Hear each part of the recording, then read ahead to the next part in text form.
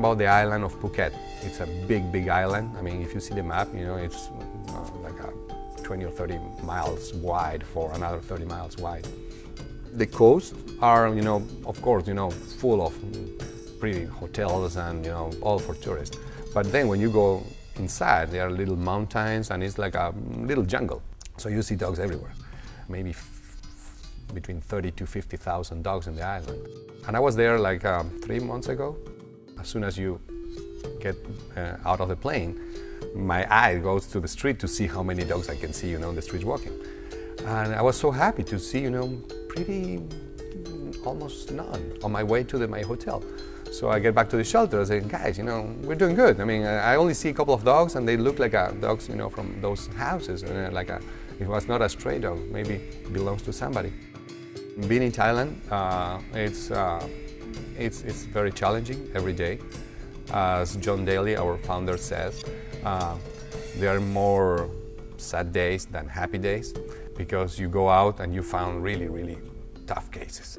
Sometimes humans, you don't understand why you will do that to an animal. And we found dogs that people get put in fire.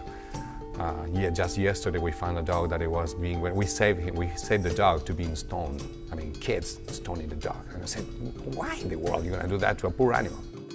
We have dog catchers on the streets. We have trucks, and they do go out, and catch the dogs and rescue the dogs from the streets.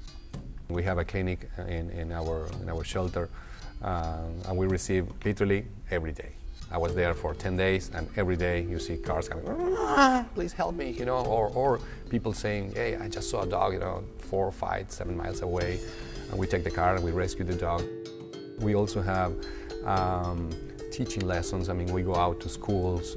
We try to do little seminars, in temples or schools. People will need to understand that, I mean, it's a dog. I mean, you need to understand. It's not just a fly. I mean, it's a dog. I mean, it could be your best friend.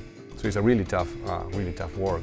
But at the end of the day, it's really rewarding because, I mean, you see the dog like almost dying, and a couple of months later, dogs are really pretty tough. Those dogs in Thailand are not your dog, my dog. They are really, really tough dogs. I mean, they can survive really bad things. Next day, they are super happy, and actually, some people say that we're giving a second chance to the dog. Well, actually, those dogs are giving a second chance to humans because you get to the shelter, you open, those runs that we have 20 dogs by run, and you say, oh my God, these dogs are gonna kill me. I'm a human, and they're here because of me. So you open the door and they are so happy to see you, and they just want to be pet and happy. It's pretty rewarding when you get there and you see the dogs doing what they do. It's really good. I mean, it's tough, but it's rewarding.